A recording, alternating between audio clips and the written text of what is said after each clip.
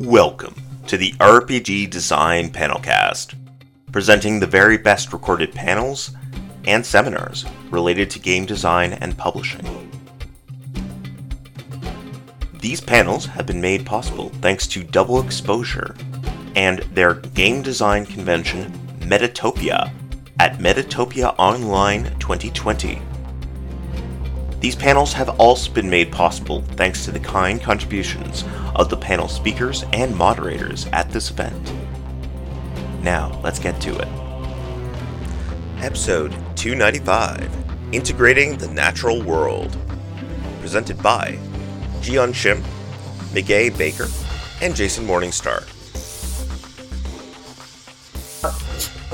The critical role that the natural world plays in game design and gameplay, and why it's important to treat it as an active participant rather than just a backdrop. My name is Jian Shim. I use she, her pronouns.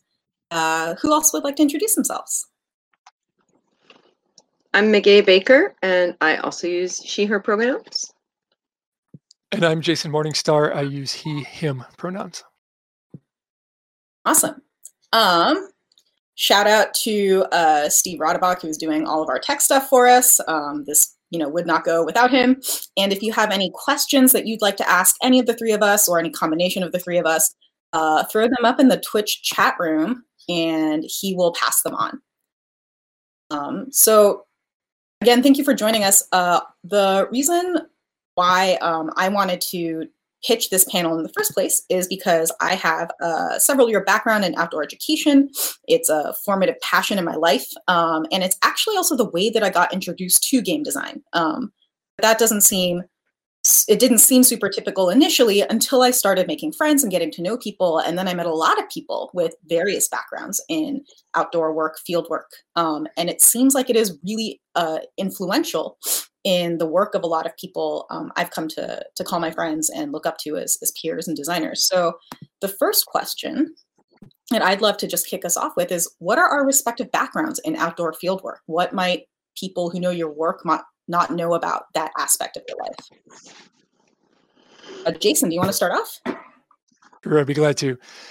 So I don't have any professional experience as a guide or a outdoor field work kind of person. I had the good fortune of growing up in an avid outdoors kind of setting. My family's enthusiastic about that. And I was really uniquely positioned for a few years to be surrounded by National Outdoor Leadership School guides and other people who were excited about the outdoors, who would take me on difficult and remarkable trips in South Central Alaska for about 5 years. So I got out and did a lot. And I also worked in outdoor retail at that time. So there was a 5-year chunk in my life where not only was I getting out as often as I could in a really great place to paddle and hike and climb, but I was also advising other people in a way that I took very seriously, because it's a pretty unforgiving environment, and were I to advise them wrong, they could die. So that's sort of my thing. Also, I'm an amateur historian, and I've always really been interested in the sort of the interplay of the way the land shapes human experience. So that's me. Awesome. I similarly had a very sort of outdoor childhood. I grew up until I was 12 in very rural upstate New York. And then I moved to San Diego, which is a big city and total culture shock. But one of the things that really influenced my life is that when I was 20, I had been through 46 of the 48 states. We really had a focus on seeing the natural world, go everywhere, look at things, just as a family. And it wasn't just drive over or fly over. It was you need to go and be in the spaces and see them.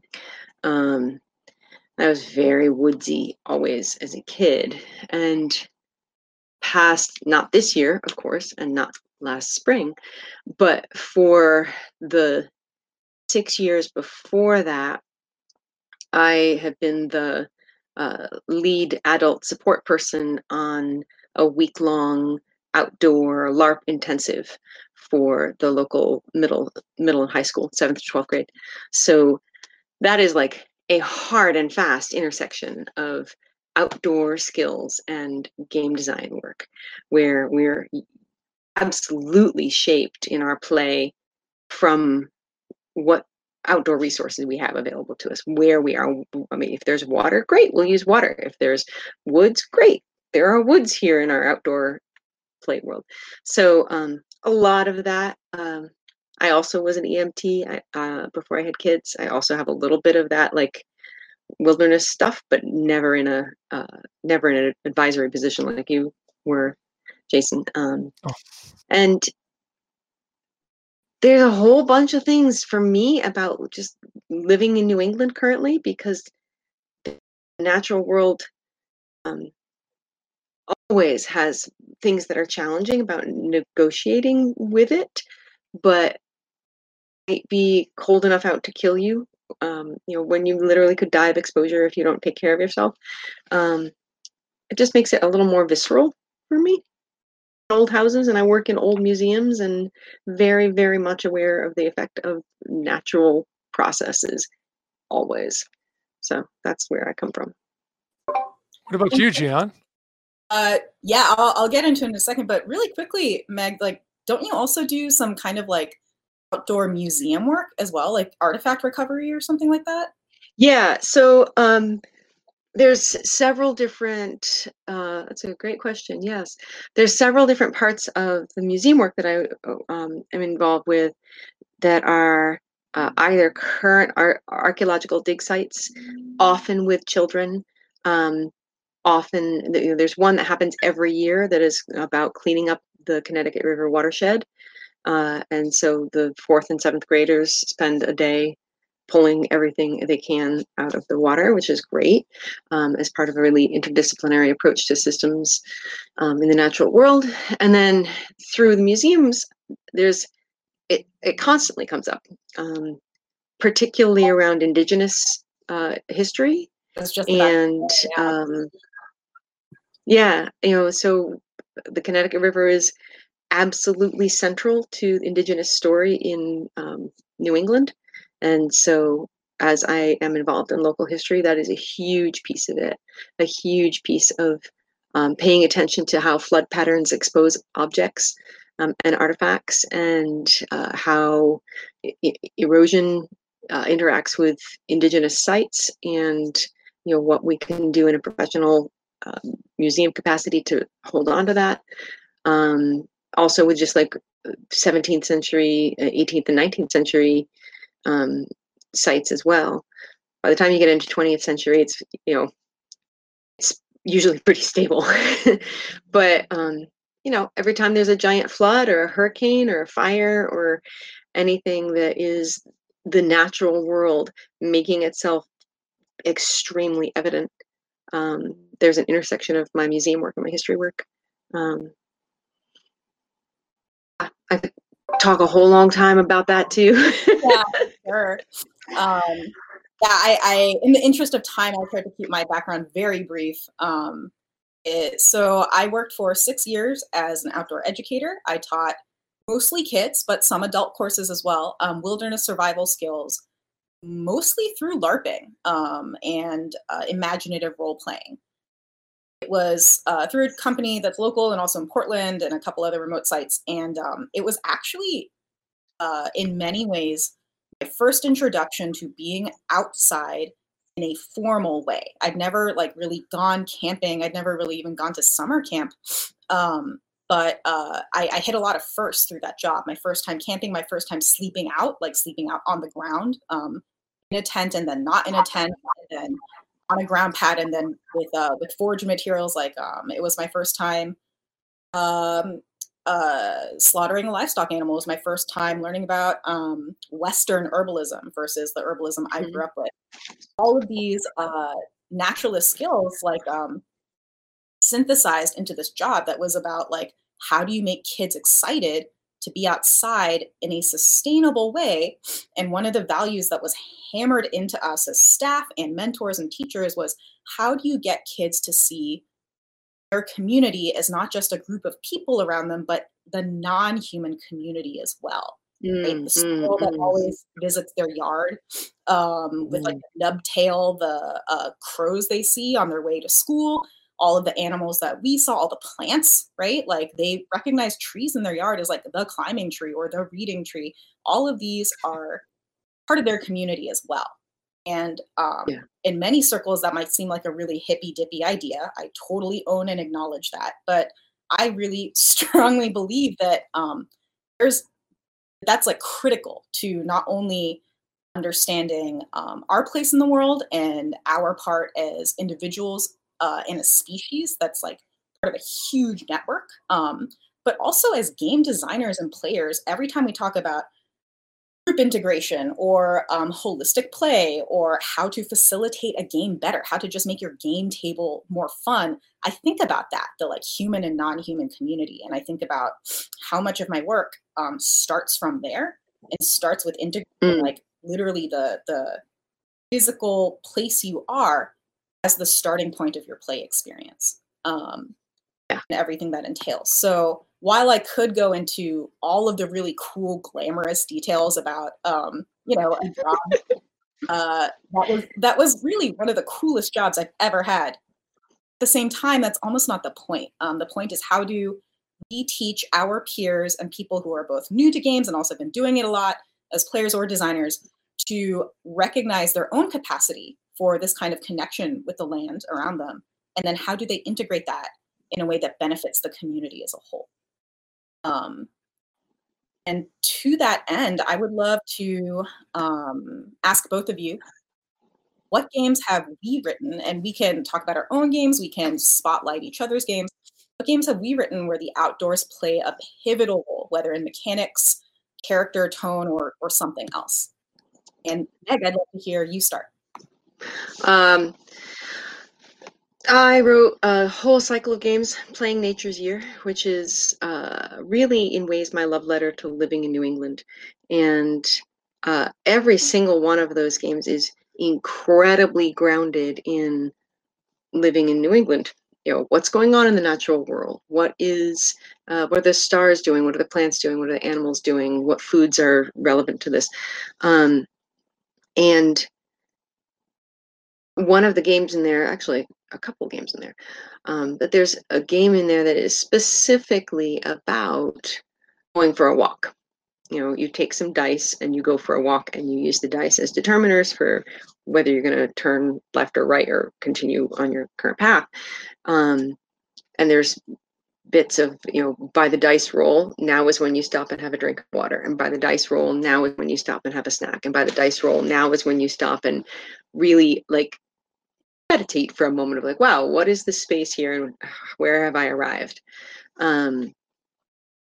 That integration moment of when the game and the natural world overlap. And that's like, think, you know, it's called Ramble in the New Mown Hay. And it's just this little walking game. And I think that's definitely the game of mine that is most right on the nose about the intersection of the natural world and play. But I also am very much reminded of 1001 Nights, and the reason for that is because something Jian said about the way that awareness of the natural world is part of your gameplay and part of your game design also is about broader systems thinking, and that you're not just thinking about what are we doing on the paper, you're thinking about, okay, what is the light like here? What am I smelling? What is the physical space like? How do we move in this physical space? And how that directly impacts the kinds of experiences we can have. And that is absolutely a game design component for me, and is like identical for me with bushwhacking through woods that I don't know that I've never been through before, and I don't know where the buried holes are or water or wires, and you know I've got to be careful and very, very aware, and that aspect of game design I think, is part of what, or that aspect of experience in nature and awareness of natural surroundings is part of what informs 1001 Nights and other game design that I've done, where I'm paying a lot of attention to what else is in the room. Not just the people and the paper and the dice, but what else is in the room. Wow, thank you so much. I'm going to throw it over to Jason now, too. I'd love to hear about some of the games that fulfill this function for you. I think I may come at it from a slightly different point of view. One thing that what you just said, Meg, that reminded me is that many of these things are designable surfaces. So time and light are designable surfaces, right? So I have a game called The Skeletons where at various points in the game, you turn the lights out and sit in silence for up to 5 minutes. And sitting in a room for 5 minutes in total darkness with a group it's a long time. It gives you a real different perspective on just sort of the embodiment that you're experiencing. So it doesn't directly correlate to talking about the natural world, but it does, I think, lead in that direction, right? Paying attention to the space around us. When we started talking about this, I thought about some of my games, and I realized that in many cases, the natural world is a focus of oppression in my games, which I think is interesting and something I need to think about. So I've got a LARP called The Climb, which is about an illegal ascent on a mountain in Bhutan, and the landscape is absolutely there to be exploited and conquered very deliberately, and it's built into the scenario that what you're doing is wrong, but it's there, and I think that's an interesting. I don't know. Maybe it's not interesting, but it's certainly a commentary on my experience mountaineering, right? Where the landscape is often seen that way. I've written games that in that same vein, games where the natural world is unknowable or outside your experience. I wrote a role-playing game called Durance, where the world is described as an environmental failure state. You collaboratively create an environment that is unsustainable and unsurvivable by whatever you're making choices, but the end result will always be an environment that's implacably hostile to human life. Which again, like, think about what you're doing, Jason. But, so there are two examples. I could go on, but I'll stop there. How about you, Gian? Oh gosh, I mean, given kind of my starting point in design, which was initially as an arm of this company I worked for before I started doing my own independent stuff. Like, it's hard to think of an example of one of my games that doesn't use the natural world in some capacity. Can I ask you to talk about one in particular? Yeah. Can you talk about The Witch's Cottage? Yes. Oh, yeah. Absolutely. It's actually maybe my favorite game of my own that I've written. Unfortunately, it is not available for sale anywhere because I don't know how to make it possible to play in pandemic conditions. But The Witch's Cottage, for a very brief summary, is sort of a story told in 3 parts. You embody 4 characters with only 2 players. So each player gets a chance to play 2 different people in this story. You start off as a witch with their apprentice. You know the Witchfinder is coming for you, and the game's mechanics are about you trying to figure out how to convince the other to let you sacrifice yourself. The second part is whoever is the sacrifice in their interrogation with the Witchfinder. It's the most intense, bleak part of the story. And then the third part is whoever survived is now many years later living at first alone and now with a novice that they've decided, for the reasons you'd create in character development, to train as well. And so it's a story about things that happen to you and then surviving through them, and then how you continue the cycle and legacy. But the natural world is very present in it, in the language I use. The mechanics themselves initially were all centered around a bowl of water. And then I had to change it to stones. In the first act, you're like arranging stones as like a magical, like talismanic chore. And the second one, the stones are actually placed on the player's body to represent every time something happens. An oblique way of referring to real physical oppression and torture that happened to people who are accused of being witches. And then in the third act, it's used as a method of healing, like magical healing. And ideally, those stones or that water is actually brought in from the outside. These games have only been played in convention spaces, which is kind of wild to me. Really borderline, not sterile, but certainly maybe a little stale indoor spaces, some of which don't even have windows. And it stems from getting my start in game design, which was like, my job was to literally get people interested in going outside, knowing that that was the physical space that they would be playing in. So how do you do that? And it's very intuitive to me to figure out ways to bring the outside in. And so yeah, that's a great example. The Witch's Cottage, I have no idea when or how I'll publish it, but I would really, really like to. I really enjoy it. And then I have ideas. And then I'm trying to think of another game that's like my own that really is like that, but is dissimilar. But actually, I'd love to highlight other games of yours that like struck me that weren't mentioned. So Migwei, actually, Under Hollow Hills, similarly, while you're not literally outside, it takes a lot of aesthetic from the natural world. I noticed, like the language, even the archetypes that you play are very much based in like a Celtic mythology, but also like is itself animistic, right? It's in the land, plants, animals, weather patterns. And then Jason, I was going to say the Isabel, right? Like the counterpoint to Dead House. Actually. Oh, yeah. So I mean, like talk about brutal, but also like that's a part of the natural world too, right? Like I think there's a way to write about it that doesn't always make it gentle or embracing. Like our unofficial motto at work used to be nature doesn't give a fuck about you, and it wasn't supposed to be like punitive. It was just like a stated fact, right? Yeah, like, it's just true. It's just true. Yeah. And I think that that's a really important part of understanding and integrating that play, because if you're hosting a game outside, right? Like I've hosted a lot of LARPs outside with a lot of players along a wide range of capacity to be outside safely.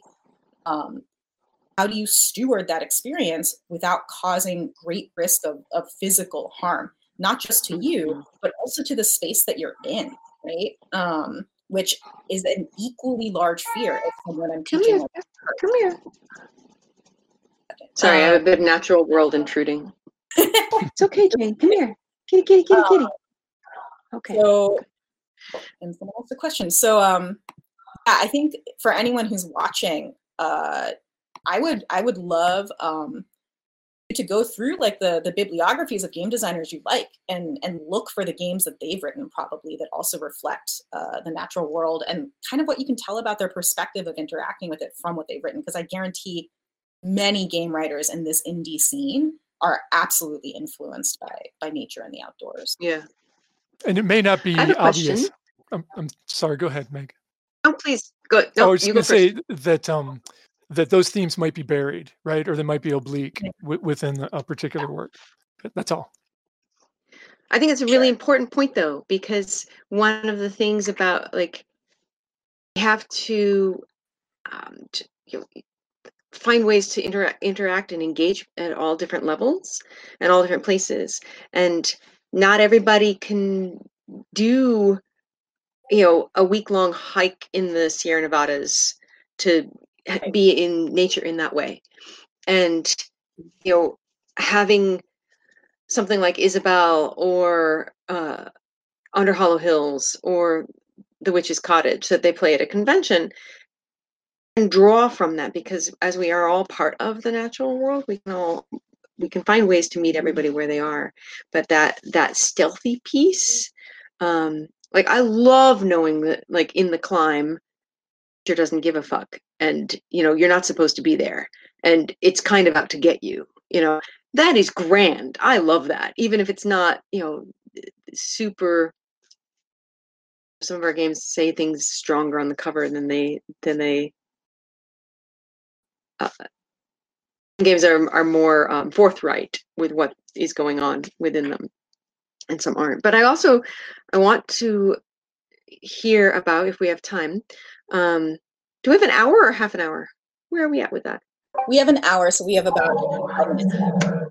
Oh, yay, good. Okay, because I wanted to ask about like formative moments, because there's a formative moment, or a moment that I come back to over and over in game design that involves my experiences in nature. And my like formative moment that is so clear to me is being in high school, being in a tent in the Anza Borrego Desert in Southern California in the summer, and the wind on the tent just going whoop, whoop, whoop, whoop, whoop, whoop, whoop, whoop, whoop. So annoying. Could not sleep. Frustrating. Beautiful warm night, but I'm in this tent and it's just making this annoying sound. And as soon as I went out of the tent, this tent was where I was supposed to be human, right? This is my little space where this is where I'm supposed to be, in a tent. And as soon as I went out of the tent, it was like this totally quiet, beautiful, all the stars in the universe right there. And the breeze was just like enough to keep it beautifully cool to sleep. And it was this, I mean, I have this physical reaction right now of like, because that was a moment that I still go back to, of a time pushing getting myself out of my own head, getting myself out of what I thought was my comfort zone. And that that specific experience in is so integral. And I think what Jason just said, it's stealthy. I don't even really think I was this moment. It might have been this conversation that I became aware of, like, oh, that moment to experience something else, to experience this in a different way, is very much part of game design. So do you have a similar moment that you can point to, or like, this is an experience in nature that shapes you in some way like that? Yeah, I think I do. Shall I share? Please, yeah, absolutely. Yeah, so for me, one of the things that has really shaped my experience as a designer is the idea that the thing that you're making has a voice, and it's going to tell you kind of what it wants to be, which is sort of similar to how sculptors often think about their work. And I really think this is true. And I know it sounds a little out there, but I think your work speaks to you and can guide you if you listen to it. And I'm pretty sure I learned that in the natural world, where, as we have established, it does not give a fuck, and you are going to adapt to its demands, right? That's just the way it is. And I can give very concrete examples of that, but I think we all can attest to the fact that we're a very minor player and in a much bigger ecosystem, and that we're going to conform to its requirements, and learn what it wants from us, I guess, is the second piece to that. So that's I guess what I would say about that. My examples are sort of traumatic, so like they're hard learned lessons. Anyway, I'm anxious to hear what you have to say, Gian. Sure. Yeah, I've got some hair bending stories too, but they always like cycle in and out of these like really quietly revelatory moments as well. And I guess to like bring it specifically to games, I think the first LARP I ever wrote, because this was before I was a coordinator and program designer. The first LARP I ever wrote was for teenagers with an adult staff who were age peers with me. So no one was older than like, I want to say like 35. Most of the adult staff were in their 20s and early 30s, and the kids range from like 12 to 16. So we could push pretty hard with the themes. And I wrote a game that essentially was about like, I don't know, like colonialism, burn it down, without being like really heavy-handed about it. It was like a land-based fantasy game with druidic magic and then institutional magic. And this is a mechanic that's actually become a signature of mine in a lot of my work now. In order to cast any magic, you had to find something in the land, make sure it was safe to touch it, and then call upon an aspect of whatever you were touching to cast on the person. So like you could like grab a handful of ivy for a binding spell, and that was if you were from the witch clan. And then the institutional magic was about, instead of integrating yourself, you decided what your will was and then put the pieces in there to work it with a lot of fallout after. And that's pretty, it's not subtle. It's not subtle to us. But the kids loved it. One of the things I was really worried about was some of the staffers had expressed some anxiety. There was one person who was actually like really hesitant to be outside. And she came up to me after the game and she was like, "Hey, I really want to go hiking. How do you do that?" And I was like, I don't know. And we just talked about it for a bit. And she goes, "I just want to thank you also because like I was kind of afraid to do this game because I don't really like being outside, but my character died the second I died. The wind passed through the glade that I was in and I saw a shooting star.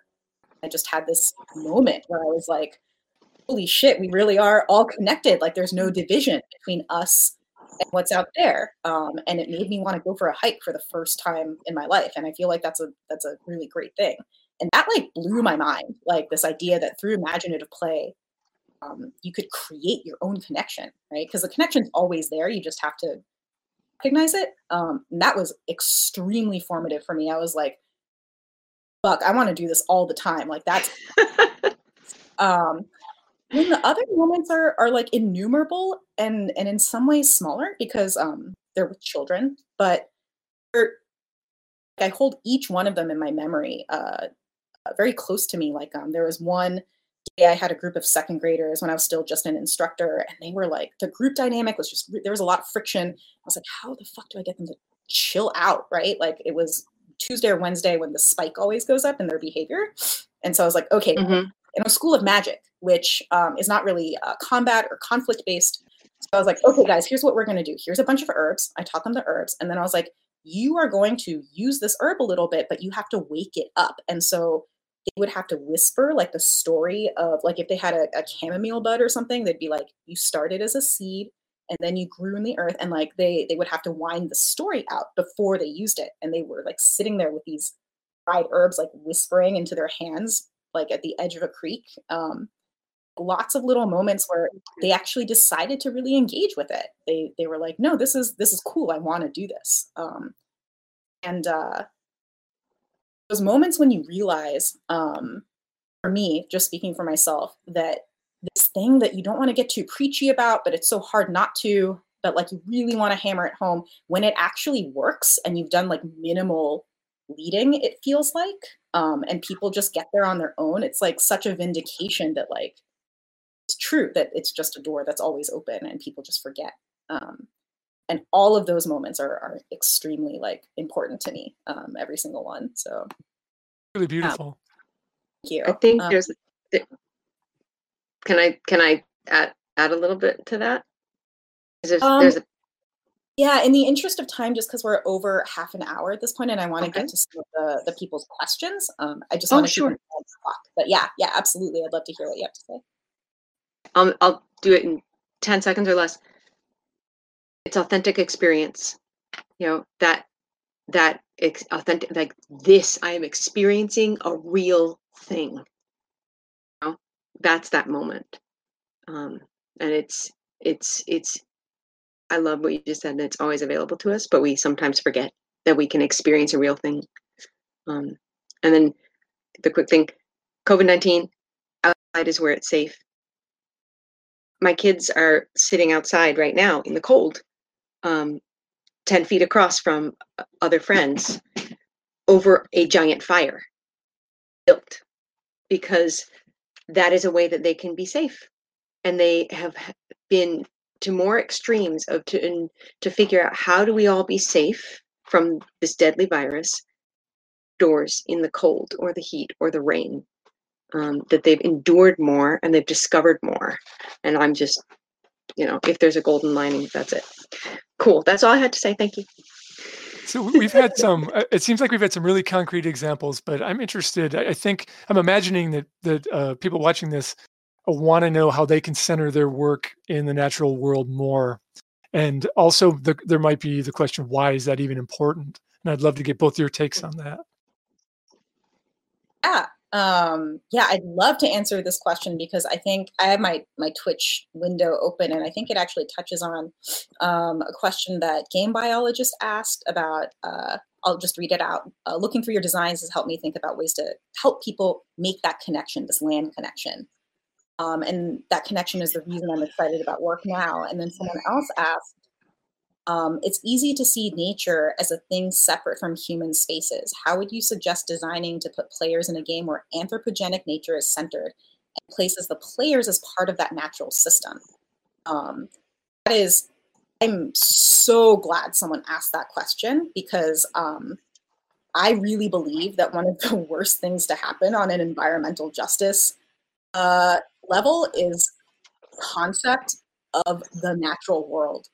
Period, right? Rather than just like a single biosphere that we all live in. The separation that happens linguistically, which immediately, just cascades into an emotional separation, a societal separation, a separation of priorities. Like you just, people intrinsically, I think, as they're raised, think of themselves as separate from the world around them.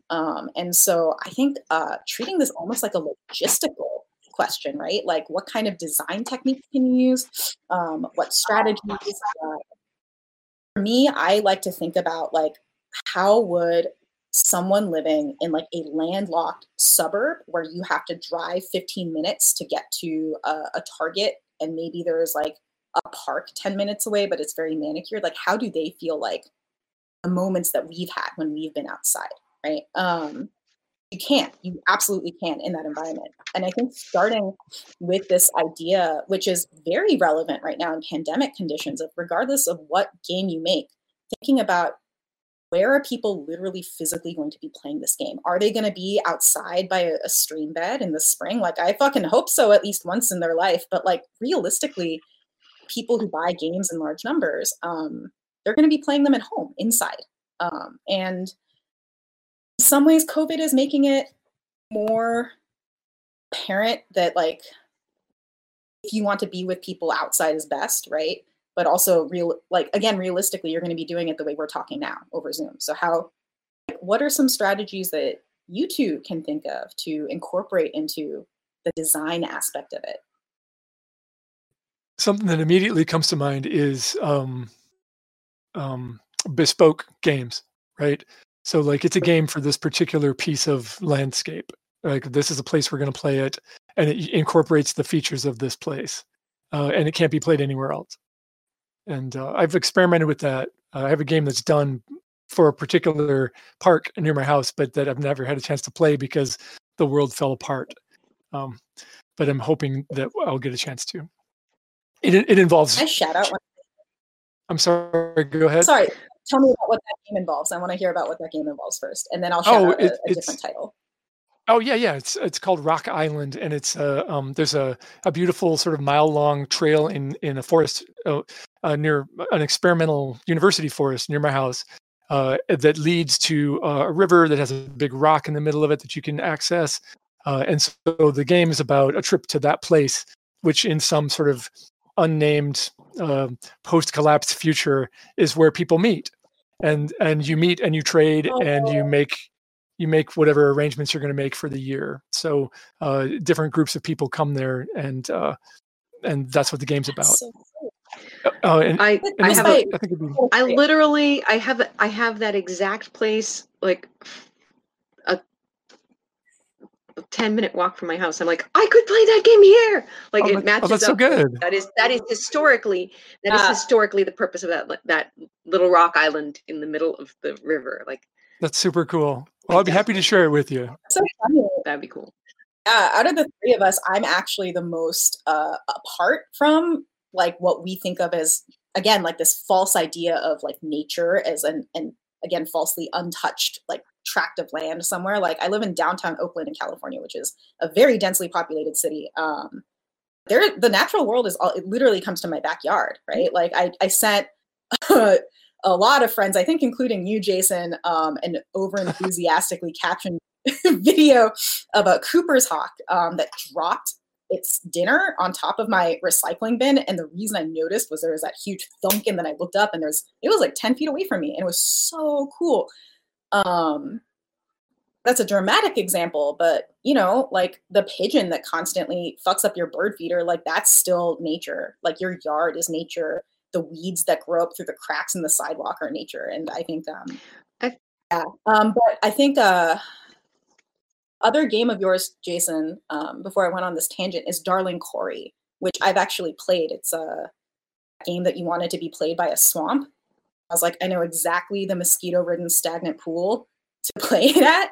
And it was really cool. The way the game was written, the language, even the instructions, like for people who aren't familiar, because this is one of Jason's Patreon games, you have to cut out these like two-sided, like this happens or that happens options on a piece of paper, and then you let it kind of like twirl to the ground like a maple seed. And then whatever lands face up, that's what happens.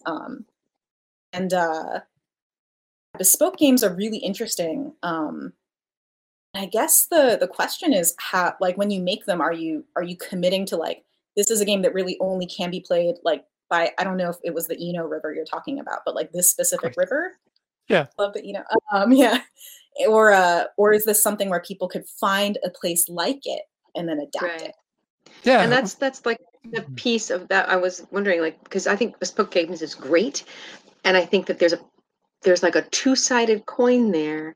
One is sort of like what Gian just said, here is a game that needs these components. Can you find an elevated place that's overlooking some water with a really cool tree and something man-made? Design a game for that. Awesome. That would be cool.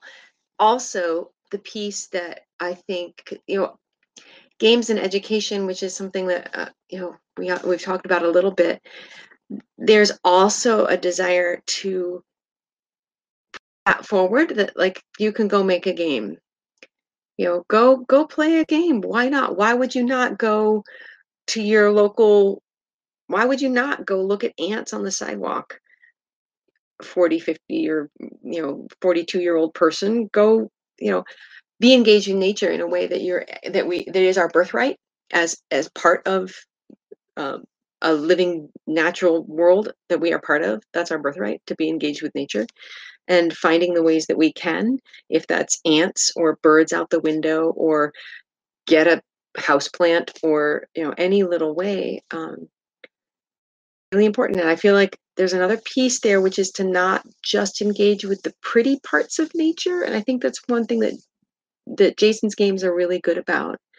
And your Cooper's Hawk story, Gian, is really good about, because it's so easy, I think, for nature to either be just the pretty parts or just a backdrop to the action. Can I ways to not be that. Something that's so important for me to say that is absolutely relevant to what you just said, Meg, is that I think we alternately fetishize and trivialize death, right? And we don't engage with it in our play. That's I think that's a shame, because games, we promote empathy and embodiment as ways to understand things, but then we do this thing that I don't understand, where death suddenly becomes meaningless or disposable or lightweight in a way that is a disservice to living. Yes. Yes. Anyway, I could go off on a tangent about that, but I just wanted to get that out. I think like space needs to be made for it. Like when I would LARP outside with kids, it's not unheard of. It was actually pretty common to find like a dead animal in the woods. It's the woods. And multiple times, like safely, obviously, like the sanitary aspect of it was like a safety concern of facilitation. But once that safety concern was met, directly engage with it every single time. And part of my training actually was like, what happens if you find a dead animal? Like make it part of your story. Like teach kids that this is part of the cycle, and that like that animal in death is also going to ecologically be incorporated back into its ecosystem. And that, like, you don't have to say this part, but like with the implied like addendum, and so are we, right? We'll figure it out. Kids understand. Yeah, it's a closed system. And you know what? Like, kids are not afraid of it. They would make these beautiful little altars with like fallen leaves.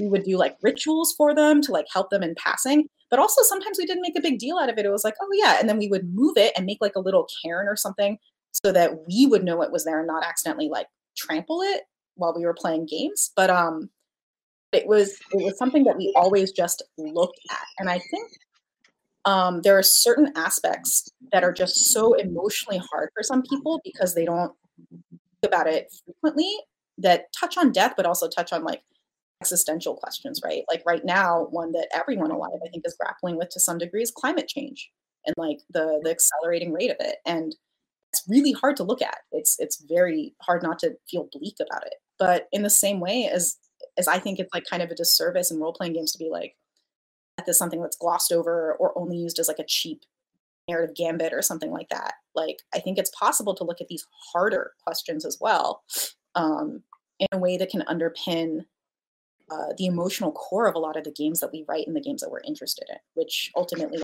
are these emotional questions and interactions.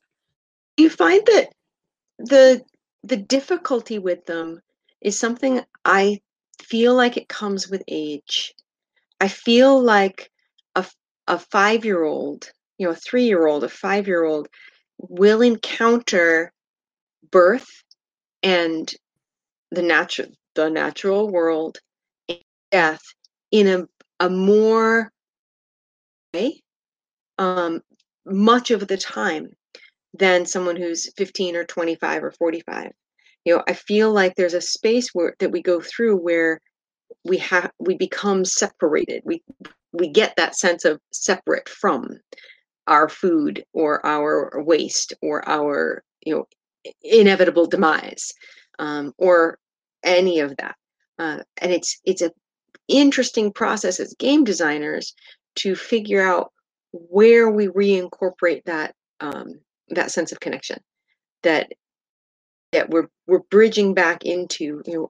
So much, I think, of what we do as game designers is, in a way, trying to get back to when we were just being in the woods and being like, okay, cool. So I'm going to be like this kind of wizard, and you're going to be that kind of wizard, and you're going to be that kind of wizard, and we're going to like build a wizard stick house, and it's going to be awesome. Organic. And a lot of our work, I think, is trying to get back there. Yeah, like kids just intuitively start doing that the second they enter into those spaces with someone they want to play with, right? And we as adults need all kinds. I want to do that every day. Like every time I'm like, I see you at a convention, and I'm like, let's go build a stick house. But we're in a convention. I'm like, hello for it. But they get a little annoyed with you if you rearrange their furniture too much. Yeah. Anyway, I think. Oh, sorry. Go ahead. I was just going to suggest that we see if there's any questions. That's literally what I was going to say, is we're coming up on the 10-minute. Same brain. So it looks like there's actually just some organic chatting going on, which is very cool. I think we addressed and like folded in biologist questions and Shiny Prince Ben's questions. And I'm going up. Oh, okay. So we touched on this obliquely, but I'd love to be like way more direct and tangible about it. Robo Wist asked, question that comes to mind as a result of Gion's comment, I don't even know which one, but fine. Gaming over the past months has moved to the online environment, so we now have experiences which are more artificial in quite tangible ways. Our focus during game sessions is on the pixels on the screen. Any ideas about how we can design games that emphasize our connection to the natural world, but that remain playable in these pandemic conditions? That's such a question. That's so. It's a wonderful question. That's a whole panel. Yeah, right? That is like a whole panel. But I'd love to hear some brief ideas from you before I go in, just because I've been talking recently. Well, turn your camera off. Focus on different things. That's where I'd start. It has the advantage of also being lower bandwidth, easier, more accessible. Anyway, that's my immediate thought, was like, it's all these things are opportunities to use different senses. So use different senses. I think that's brilliant. I think that's really, really brilliant. And it puts us in a place that connects us back thousands and thousands of years to telling stories together while we are doing something else. Because if I'm not needing to do this, if I could be sitting here, like also, I don't know, washing dishes or gardening or, advertising papers, whatever, it doesn't matter. It engages different parts of your brain because you have a physical active part, and telling stories together is so ancient. I think that's a really, really good tactic. I would also say that an option we have more because of technology is to move our physical location. Now, if I can go outside my cell phone and be sitting outside, or go for a walk while I've got someone on the phone that I'm like, okay, cool, we're gonna go. We're now is the part in our game where we have to go a place. Let's all go a place. Even if we just walk around the block each where we are, it will change our game, and it will reincorporate aspects of the natural world in a way which we would never do at a convention. Absolutely. So that's pretty cool. That's really good. Really good. Yeah. And like my answer to this question, and thank you again for asking it, kind of ties what both of you have said together. Because my usual question when people ask in a non-pandemic context, my usual answer, is to say like go outside, right? Like literally leave your phone in your apartment or wherever and just go outside. But right now it's entering into winter. Not everywhere is Oakland, California, where today I think it was like a low of 64. And like it's not safe to go outside in places depending on the time of year. And so I think being able to again turn off your screen so that maybe you're literally even just looking out your window. It's so technical and practical, but it really does have an effect because if you're just hearing someone's voice, it actually makes the gameplay, I think, more intimate. And to also think about like what are ways that you can involve different senses into it, whether it's touch because someone's engaging in a physical activity as you're playing, whether it's scent. I've been talking to some designers who've used sense of smell in a really interesting way, taste. Like I've been using food and talking to Sharon Beeswass, who does a lot of like cooking and incorporates that into his design. Sound, like again, like being able to kind of create auditory experiences just by virtue of like instead of using this webcam mic and speakers, we're going to just use like the headphones with an inline mic and talk to each other where the audio quality is good and it's also like most of what you hear, right? Like there are ways that you can design to actually guide and dictate someone's sensory experience in a way that I think can also tie into these other things we've been talking about that is 100% remote. Because when we say COVID safe games, really what we're saying is remote games, right? With the exception of a couple where maybe like putting on a mask is and getting together outside is okay, but like generally speaking, it's all remote, right? Like, yeah. We have one more question from Turnip Twinkle Toes. Nice. The example of Karen's and previous talk about museums makes me curious. How much do you draw inspiration from how people have interacted with nature throughout history, as well as nature itself? I love. This is where I draw a big like 100% on the screen because nature and history and human history is like they're like this.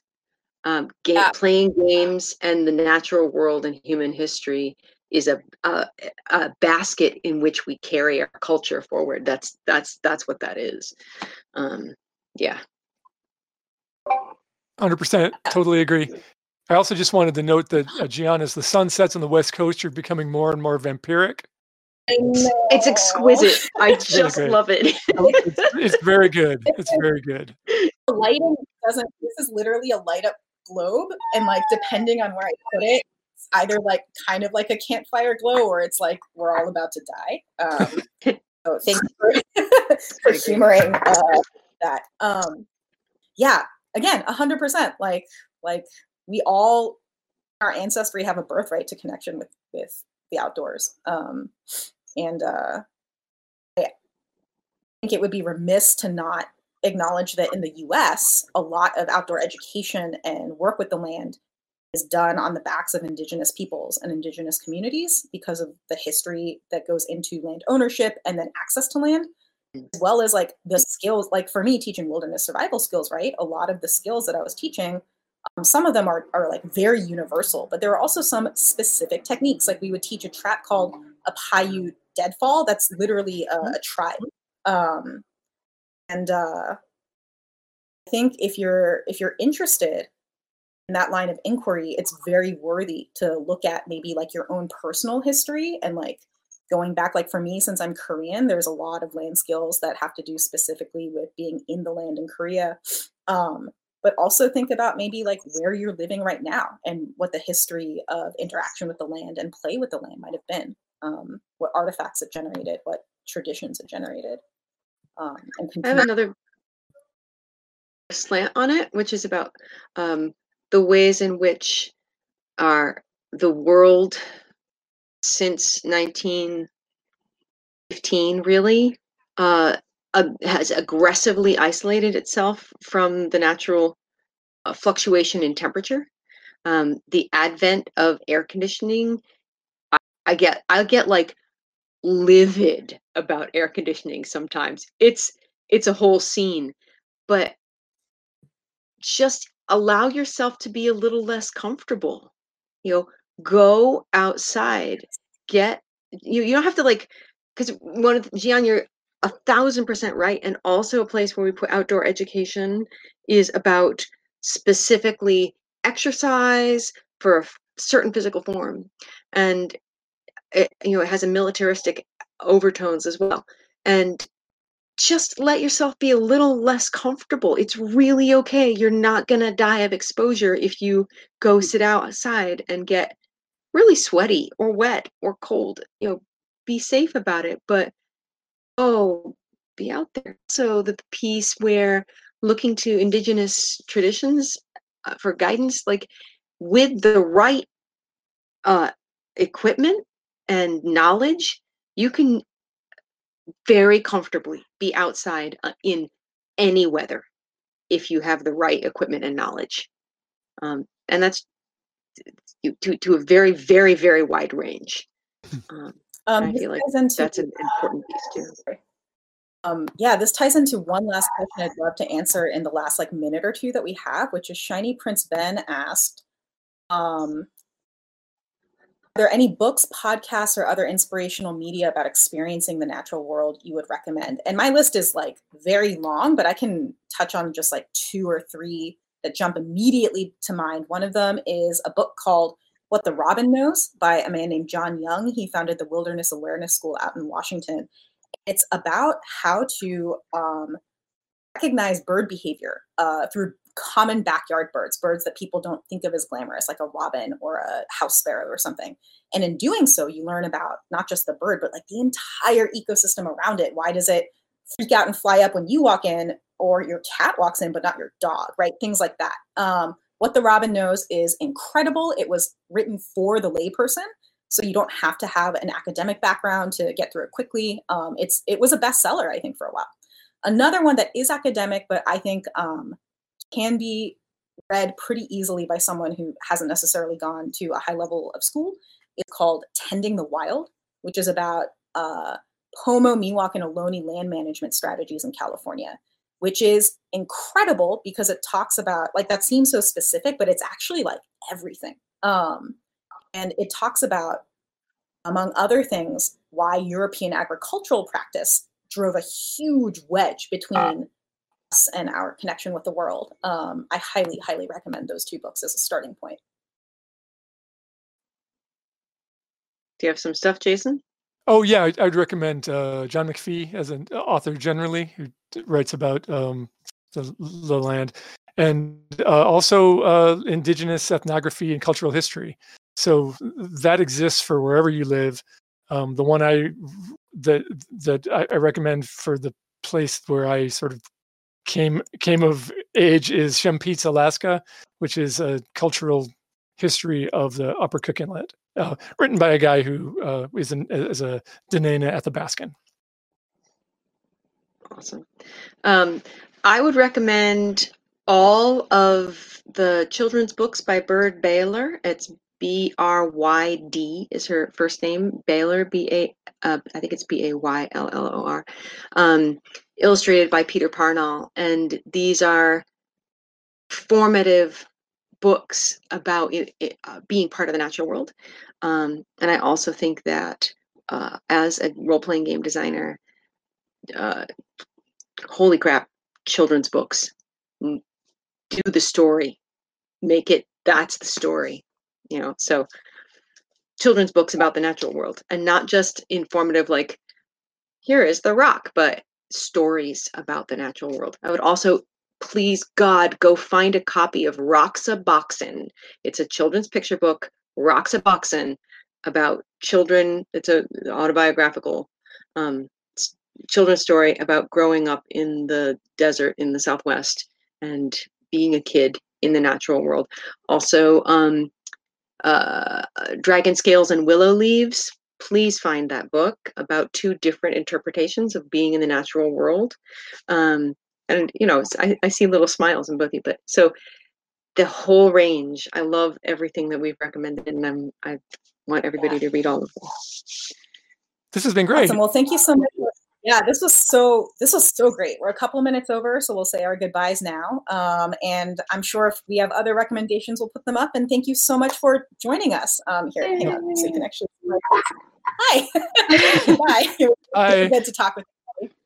Bye.